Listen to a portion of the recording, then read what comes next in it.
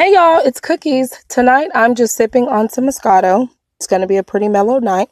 Tonight's title is Your Social Media Image Precedes You. I really don't believe a lot of people understand the magnitude their social media presence and image holds.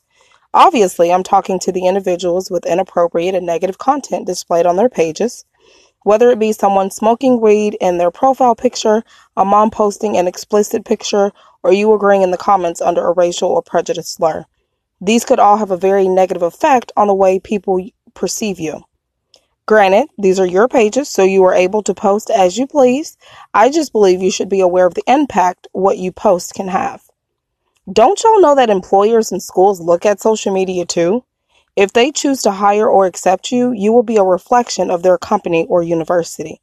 And if they can easily locate pictures of you smoking or posting disrespectful or racial statuses, you will not be the person they choose to represent their company.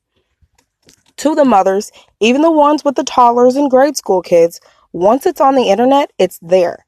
Your child may not see it now, but they may see it later.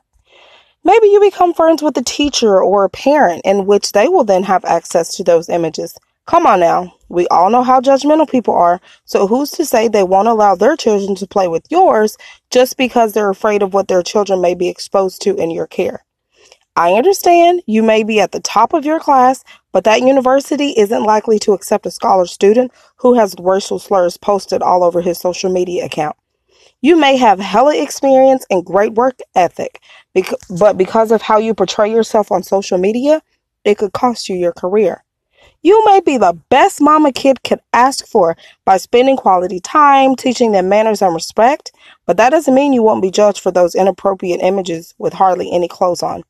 It may not be fair for the people to be able to judge you based off your social media content, but realistically, it happens.